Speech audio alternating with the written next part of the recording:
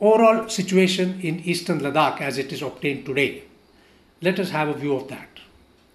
As we well know, today is 130 days of the standoff between Indian and Chinese troops, which have happened at multiple points across the line of actual control. Now, we have all been reading and hearing about these transgressions and points of contact between Indian and Chinese troops over the years.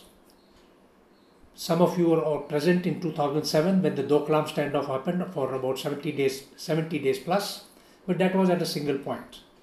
The difference this time is that it has happened at multiple points and so far happened only in one area, that is eastern Ladakh. The other aspect which is of note is that there have been skirmishes, unarmed skirmishes one would say, and the most important skirmish was on the night of 15th and 16th of June when 20 Indian soldiers, including one commanding officer, was seriously injured. Thereafter they lost their lives, and it is believed that about 30 plus Chinese soldiers also lost their lives, though there is no confirmation to that effect. This was of course the first clash between the two sides, whether it is armed or not, but first clash which happened after 45 years between the two sides, and that is what is a high degree of seriousness which is being taken. The second clash which happened, or rather the firing incident which happened on night of 7th and 8th September, which you all read about in the media release by the Indian army as well as from the Chinese side. Both sides in this are blaming that each other that there was firing, but this firing was in the air. So one would say that as far as firing is concerned, first time after 45 years, against skirmishes first time after 45 years. So this is, I think, the seriousness of the developments which is happening over the last 130 days, which we have to take care of, take note of. Of course, it is not an issue which has been without a certain degree of the interaction between the two sides. There has been a number of engagements which has taken place, corps commander level talks which have been held now at least about 5 times, divisional commander talks any number of times, brigade commander talks also large number of times, and one was held only on day before yesterday, or rather yesterday on Tuesday. So the constant military engagement is ongoing. At the same time, we have a number of diplomatic exchanges. Firstly, at the joint secretary level, working mechanism for coordination and control, on control on the line of actual control also having taken place. The foreign ministers of the two countries have had a meeting. A second one is hopefully will be held today. We will see what will the outcome will come of that. The National Security Advisor, who's also the special representative of the Prime Minister for talks on the boundary issue, a meeting was held between these two on the 5th of July. So a high level contacts have also been made. Now the political level contacts which were not held so far were also held. The 5th of September was the meeting between the Indian Defence Minister and Chinese Defence Minister. I don't think it went off very well, because it's quite obvious if there was a firing in the air on just 2 days after a meeting, obviously that meeting was not, one would say, not very successful to say the least. At the same time, we are hopeful that today's meeting, we'll see what will the outcome will be there. So what I'm trying to get at is there has been the constant face-off on the border. At the same time, there is constant interaction at multiple levels, military as well as. Now this is a situation which is very peculiar, and it is not being obtained on the Pakistan front. I think all of you are also following the developments on India-Pakistan line of control and border. On the Pakistan front, whatever clashes, whatever engagements are ongoing, there has been very limited military contact to just one meeting which is held between the DGMOs on telephone on every Tuesday, and apart from that, not many contacts have been held. Now, what is the reason then, one would say, that these standoffs are continuing over the years, over the days, over the weeks?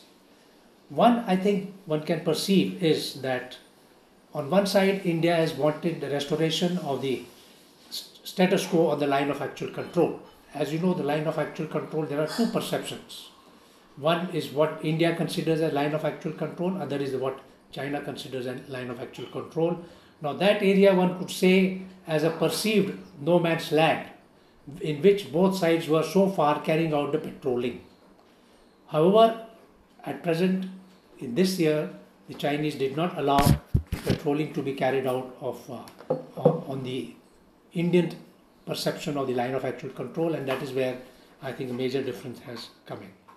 India has also insisted that there are agreements from 1993 to 1996 and 2013 also. There are agreements, so India has insisted that let us stick by the agreements which say that all issues will be resolved peacefully. However, there has been no adequate positive response from the Chinese side. So it is very obvious that the Chinese are intending to change the status quo. That is a perception amongst the Indian side. There is a perception that they are intending to change the status quo. They want to possibly insist that what they consider as a line of actual control should be the line of actual control. And that is what the overall developments and what is perceived so far is concerned. So what is the overall situation now has been in the Eastern Ladakh, and what is the reasons for the Chinese stance? Why China has changed the stance this year when right up to 2017 when Doklam happened, it was happy to engage and disengage, there was no actions happen. So some of the reasons, I mean, after all, we cannot read the mind of the Chinaman, but some of the reasons why this are analysts in India and across the world, they have sort of deliberated and thought so. I have just summarized this. If you go on to the next slide, number 6, it is summarized. Firstly, could be the improvement of the tactical posture. Secondly, the vulnerability due to expansion of the Indian road communications. If you just go on to slide number 7, we have identified in slide 7 the road which goes on from Leh to Darbhog on to the Daulat Beg Oldi. Now this road so far was not a road which was all weather where traffic could be carried out in a smooth manner. It was interrupted, but this year onwards the communication is through, and Daulat Beg Oldi, as you know from the map, is at the base of the Karakoram Pass. So it is believed that the vulnerability felt by China due to these communication links could be one of the reasons. I don't know, that one would have to just guess at present. Then again, vulnerability due to change of status quo of the Jammu and Kashmir state and the repealing of Article 370, as we all discussed before.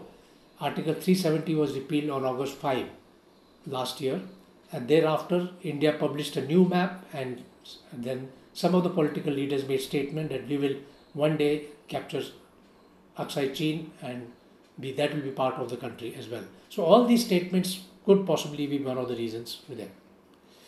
On the larger perspective, if we see at the larger perspective, it is also could be the undermine India's economic growth and exploit the vulnerability due to COVID-19. That is one possibility which has been thought about. A resentment against India's proximity to the United States, Japan, Australia and the Indo-Pacific nations, another possibility. Expansion in the Indo-Pacific, where China feels that these countries like India joining Japan, United States and Australia may be a move to contain China. That is a perception. These are some of the reasons why it is perceived that China has carried out these moves. We really don't know. That's why the last question mark, and we'll have to wait and see when history is written as to what was the actual reason, and we will come to some conclusions. But it is important to understand the underlying reasons so that whenever we are trying to see how this dispute can be resolved, maybe we can address some of these and then this dispute can be resolved. At the foreign ministers meeting, some of these will definitely be addressed and we will see whether some solution emerges. Now let's take a view at how the developments have taken place so far. And as I said earlier, developments have taken place so far north of the Pangong Tso Lake. The Pangong Tso Lake north is the area which we had shown you on slide number 4, and so far the developments have taken place north of the Pangong Tso Lake. Slide number 7 gives the complete area north of the Pangong Tso Lake, including Pangong Tso Lake, the Galwan River, Daulat Beg, Oldie, all these areas. Go on to slide number 8. As I explained, China is not permitting the patrolling to be carried out for the Indian patrols to the line of actual control which is claimed by India. And if you see the map and the sketch on slide number 8, it is very evident the yellow area which is there. This yellow area, this is near Daulat Beg Oldie. This is the area of Depsang Plains. Now this area, the Chinese are restricting the patrols being carried out. So just to highlight to you how the restrictions have been imposed by the Chinese.